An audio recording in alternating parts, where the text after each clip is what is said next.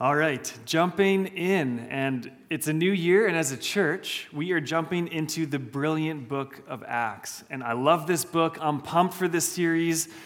There is nothing boring in the book of Acts. It's got everything that a hit film or TV series has, and maybe more. Supernatural events, healings, prison escapes, shipwrecks, riots, speeches, life transformation, court cases, plot for murder, persecution, sneaking fugitives out of the cities, teleporting, sorcery, and the kingdom of God being spread and built in the most unlikely places. The book of Acts is phenomenal. So church, let us be reignited by this book to dream and live into the acts of Jesus through the power of his Spirit in the community of the church. Let us pray as we open God's word this morning to Acts chapter 2. Lord Jesus, as we open your word to the book of Acts, I pray that you would recapture our hearts. Spirit, would you fill us afresh with your power? And may we be captivated by the kingdom of our heavenly Father. Amen? All right, Acts chapter 2, we'll be reading verses 1 to 13. It'll be on the screen, or you can follow along on your phone or a Bible. And here it is. When the day of Pentecost came, the disciples were all together in one place. Suddenly, a sound like the blowing of a violent wind came from heaven and filled the whole house where they were sitting. They saw what seemed to be tongues of fire that separated and came to rest on each of them. All of them were filled with the Holy Spirit and began to speak in other tongues as the Spirit enabled them. Now, there were staying in Jerusalem God-fearing Jews from every nation under heaven. When they heard this sound, a crowd came together in bewilderment, because each one heard their own language being spoken. Utterly amazed, they asked, "Aren't all these who are speaking Galileans? Then how is it that each of us hears them in our own native language? Parthians, Medes, and Elamites, residents of Mesopotamia, Judea and Cappadocia, Pontus and Asia, Phrygia and Pamphylia, Egypt, and the parts of Libya near Cyrene, visitors from Rome, both Jews and converts to Judaism, Cretans and Arabs." Now hold on, Pastor, you said this book wasn't boring. Why are you reading a huge list of places? Just take a look on the screen for a moment behind me. There's two empires. This is kind of the known world of the time. And there is a name of a place or city from the whole of the known world. What is Jesus doing on the day he starts his church? He's spreading the gospel to all tribes, tongues, and nations. This has always been God's heart right from the get-go, right from the promise to Abraham. And here it is being dished out by the Spirit. It's amazing. If you look how small Israel and Jerusalem is on that map and how broad the gospel is about to go in one day, it's amazing. Oh, where's Israel? The Mediterranean Sea on the right. It's a little, I'm blocking you. I'm sorry, Sarah.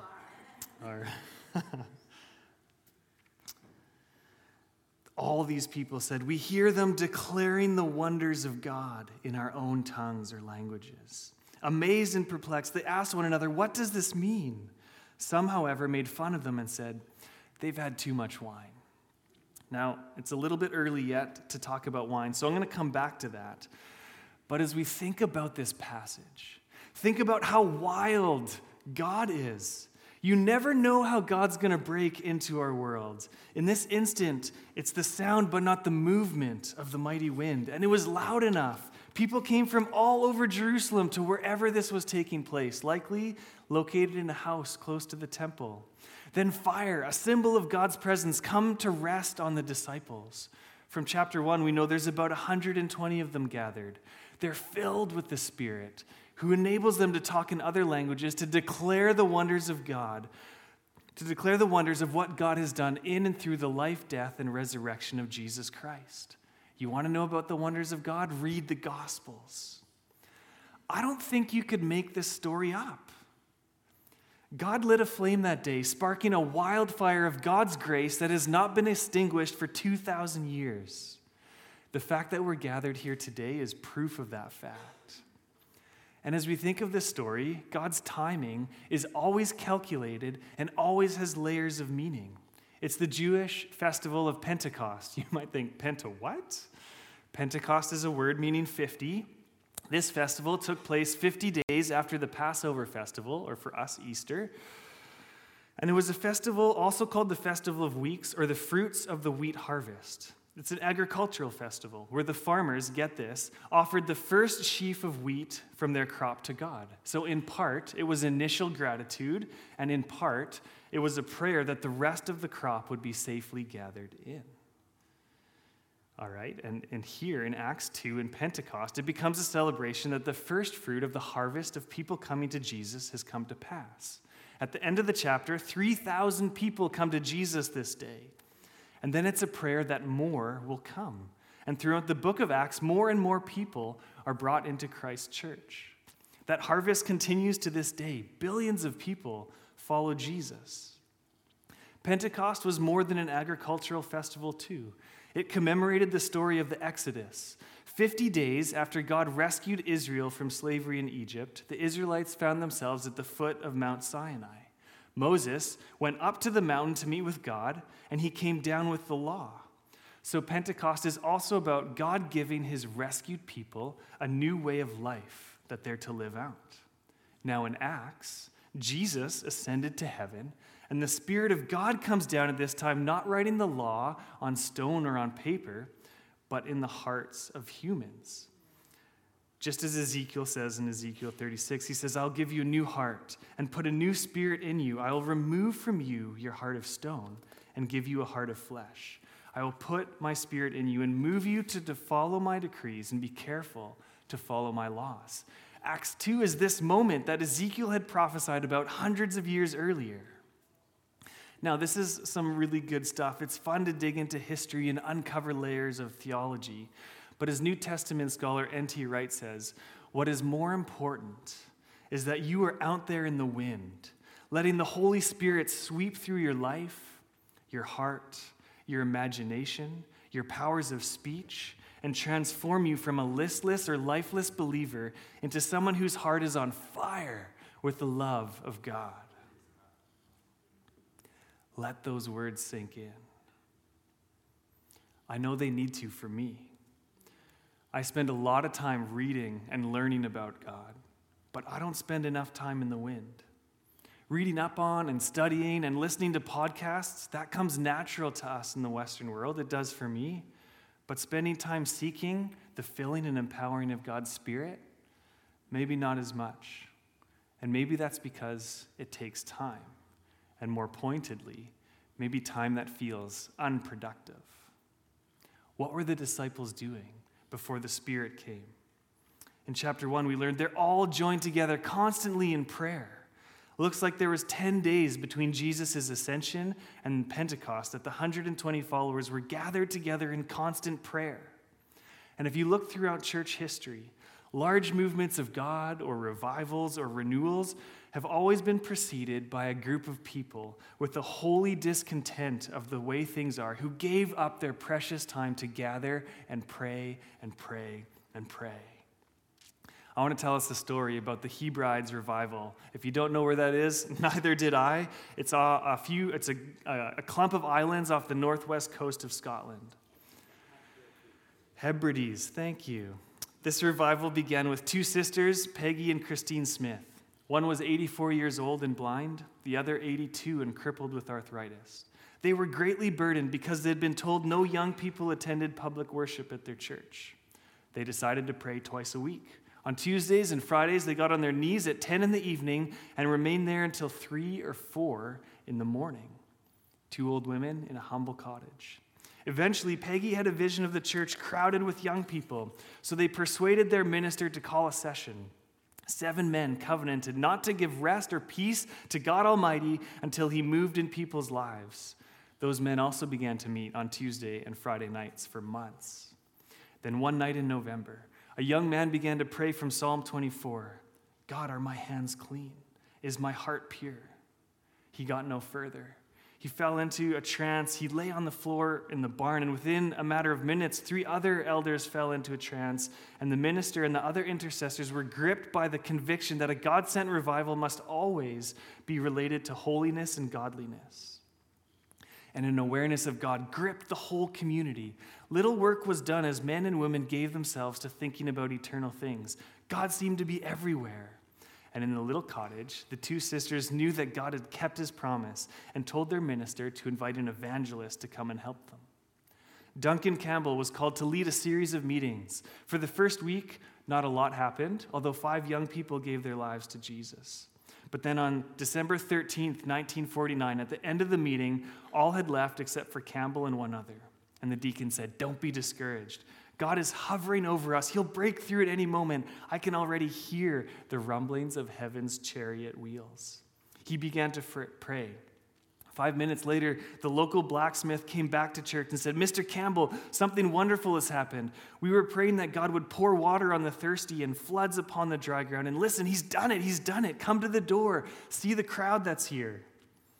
It was 11 at night, and 600 and 700 people had gathered around the church. They had been moved by a power they could not explain. A hunger and thirst gripped them.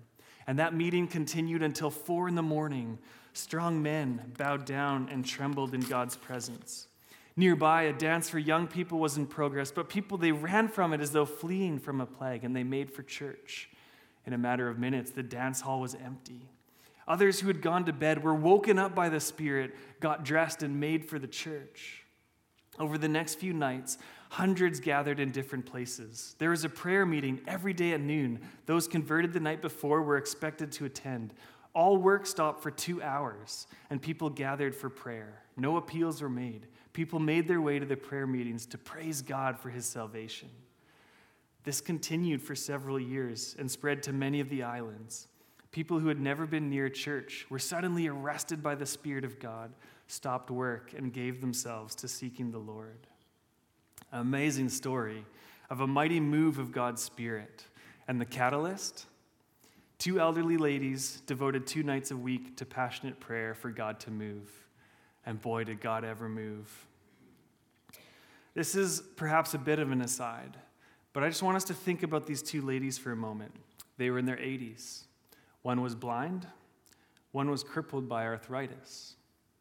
Our current lawmakers have decided that 2 old, painful lives no longer necessarily have meaning, and if they request it, they can end their lives to stop their suffering.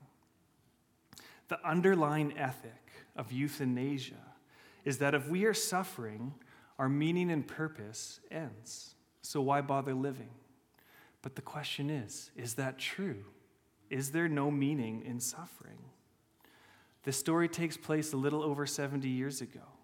If euthanasia was legal back then and these ladies had bought into that worldview, perhaps this revival would not have happened.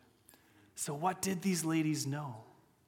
They were made in God's image, and therefore they have vast value and dignity no matter how healthy or unhealthy they are.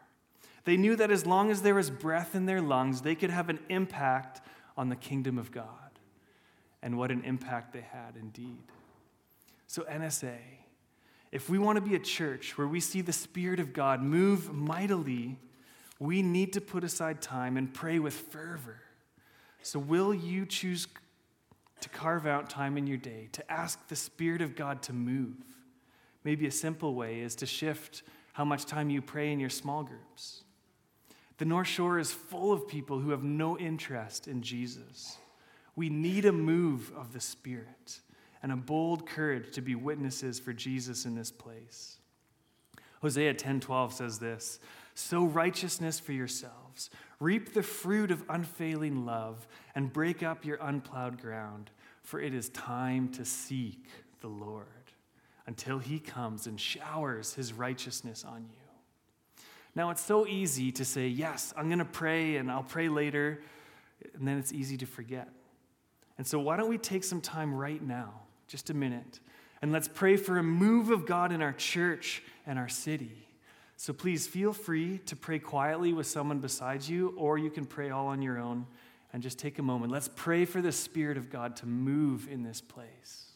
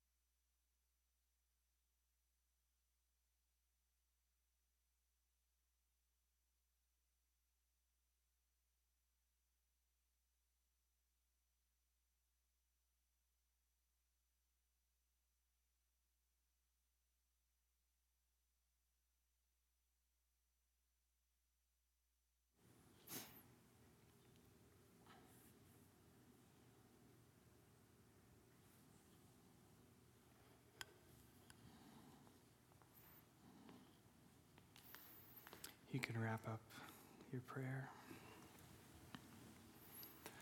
As a church, Lord, we pray, come, Holy Spirit, and move our hearts and our church and our city. Amen. Prayer ignites the presence of God. And prayer is also our launch pad into transformation and mission. Now, we're going to move on to the baptism of the Spirit.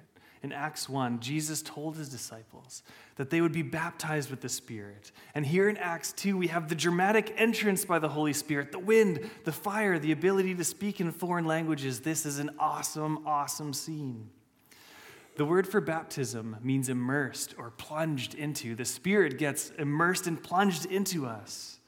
And the word commonly would be used to the reference of dyeing cloth or wool. You would baptize or immerse white fabric into the dye, and it comes out a new color. Likewise, when we're baptized or filled with the Spirit, we're made new. There's a purpose behind it, to join the kingdom of God. Of course, there are a lot of theories, a lot of theologies on the baptisms of the Spirit. But I think, in my understanding, what matters most is that God's Spirit does something to you, to us, and makes us new.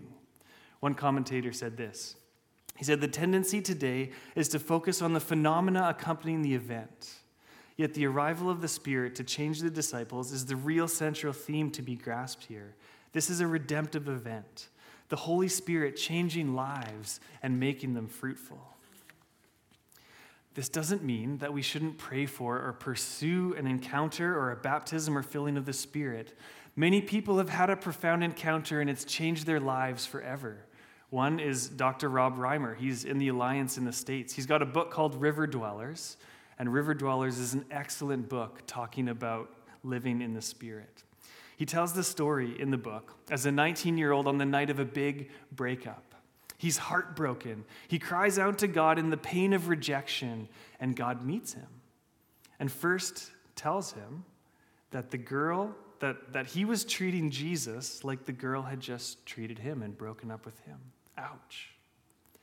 Yet he pictured Jesus with open arms. Reimer said, I felt conviction. My tears moved from tears of self-pity to tears of repentance. And I surrendered my life to Christ. I said, from now on, I'm yours. You lead, I'll follow. As I prayed those words, through tears of conviction, the Spirit of God filled me. I felt an overwhelming sense of the love of God flooding into my soul. I felt a deep joy bubbling up within me. It was the Spirit of God releasing love and joy into my soul like I had never experienced before. That day completely changed my life. It's a modern day account of a baptism or filling of the Holy Spirit. In 2012, I was interning at a church, and we went on a mission trip to Guatemala with a youth group. One night near the end of a trip, we were at church, and it was a powerful worship service. Many teens encountered the Spirit of God that night. One teen in particular felt the love of God in a powerful way. They couldn't stay standing, and they sat and lay on the floor laughing and crying tears of joy for a long, long time. Again, this love and joy of God bubbling within them. It was an amazing night. But after high school, this individual stopped walking with Jesus. I tell you these similar but contrasting stories to say, yes, experiencing God is so very important. We need to pursue it. And God changes lives all the time through these. But one experience is not going to carry you through the rest of your life. We need to be continually filled again and again. And this, of course, implies a relationship with God. The filling of the Spirit is that thing we pursue again and again. In Acts 2, the disciples were filled. Then again in Acts chapter 4, Peter is filled to defend himself in court. And later in that chapter, he's filled for evangelism. Numerous times in the book of Acts, the disciples are filled with the Spirit to be empowered for the mission of God. This is what the Apostle Paul says to the church in Ephesus. He says, therefore, do not be foolish, but understand what the Lord's will is.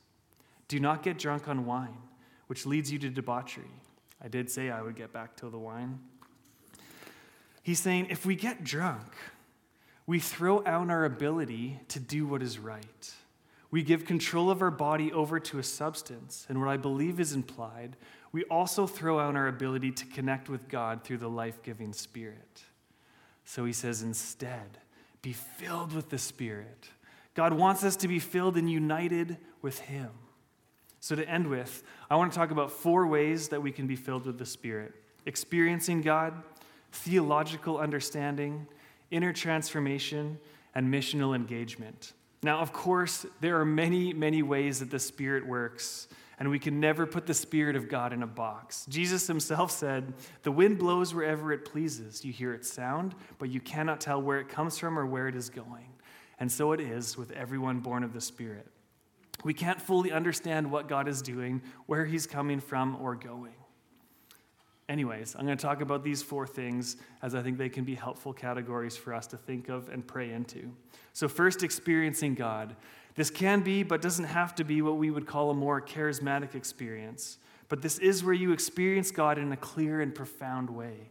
This can be accompanied by speaking in tongues or holy laughter or healing, whether physical or emotional. But I think we can experience God in all sorts of ways, through reading Scripture, through the love and care of Christians who themselves have the Spirit of God living in them. We can experience God through loving and serving others, talking about Jesus, through worship and through creation. When we experience God, the Spirit is bringing us to Him, drawing Him into a deeper relationship with Jesus. In John 15, Jesus says, "As the Father has loved me, so I have loved you. Now remain in my love. If you keep my commands, you will remain in my love, just as I have kept my Father's and remain in His. I have told you this so that my joy may be in you and that your joy may be complete." Remaining in a relationship with Jesus gives us His joy. If you think about your best friends or the family you're closest with, you have joy and laughter together, and so it is with Jesus. Even look at Acts 2:13. People thought the disciples were drunk. All right, there was something going on in there. They were having a good time and enjoying. They were filled with the Spirit, not with wine. And therefore, there must be a joyous freedom about the behavior of Spirit-filled Christians. And I like that. A joyous freedom when we're filled with the Spirit. Next, we can also be filled to have theological insight and understanding. There is a lot going on in the Bible.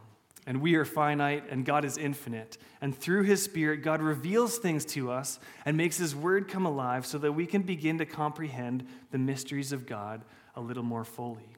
I love how the Apostle Paul prays over the church at Colossae. He says, "We continually ask God to fill you with the knowledge of His will through all the wisdom and understanding that the Spirit gives, so that you may live a life worthy of the Lord and please Him in every way, bearing fruit in every good work, growing in the knowledge of God, being strengthened with all power according to His glorious might."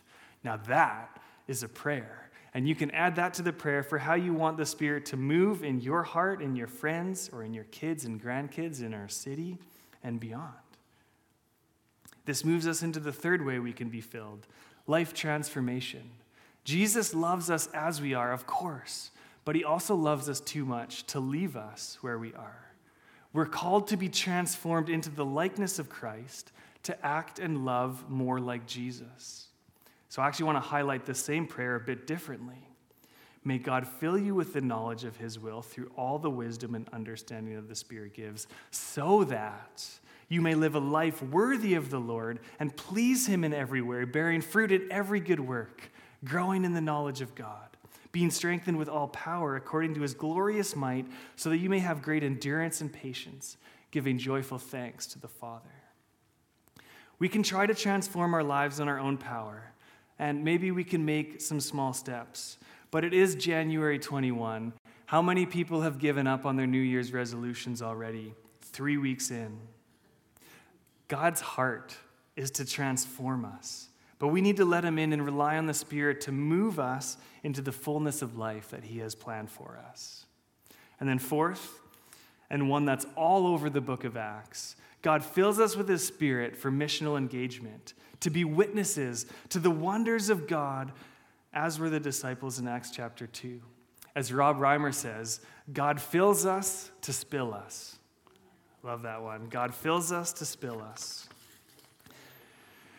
In Acts chapter 2, the disciples are filled up and fired up to declare to the world that Jesus is the true King, that he is the way, the truth, and the life, and the only way to God the Father. Jesus came with all the wisdom of God, and he began to reverse the curse of sin by healing and restoring people to life, and by forgiving sin and reconciling people's relationship with God.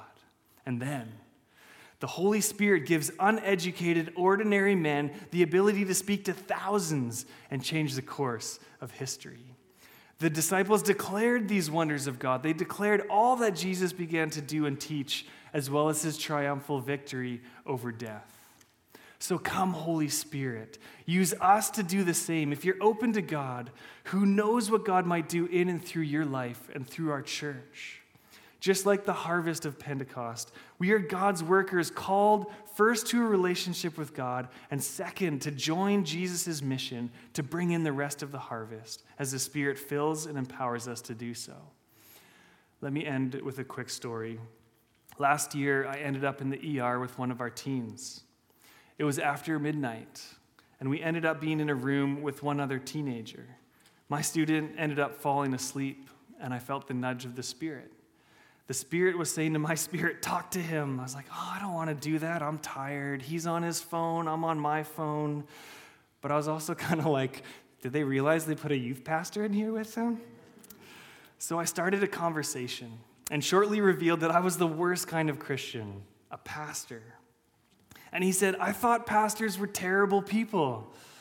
This opened up a really good conversation about Christianity, about the church, about sin and humanity. And I ended up giving him his number, but he never reached out. I have no idea what happened, but Lord willing, I planted a seed. He didn't know the Spirit wanted him to meet a pastor in the ER that night. I know I sure didn't. And so, church, let us step up and step in and ask to be filled with the Spirit and respond to those nudges and pray that God will open the floodgates and draw people to himself. Worship team, come on back. Let me pray for us. So, Holy Spirit, I pray that as a church community, you would fill us afresh, that your power would come in mighty ways. God, I pray that you would draw us to yourself, that we would pursue holiness and righteousness in our own lives, and that we would pursue you in prayer for God to move. And so, Lord, send your Spirit on your church with the rushing, mighty Pentecostal wind. Breathe new life into dry bones and fan the flames of revival fire. Come, Holy Spirit. Amen.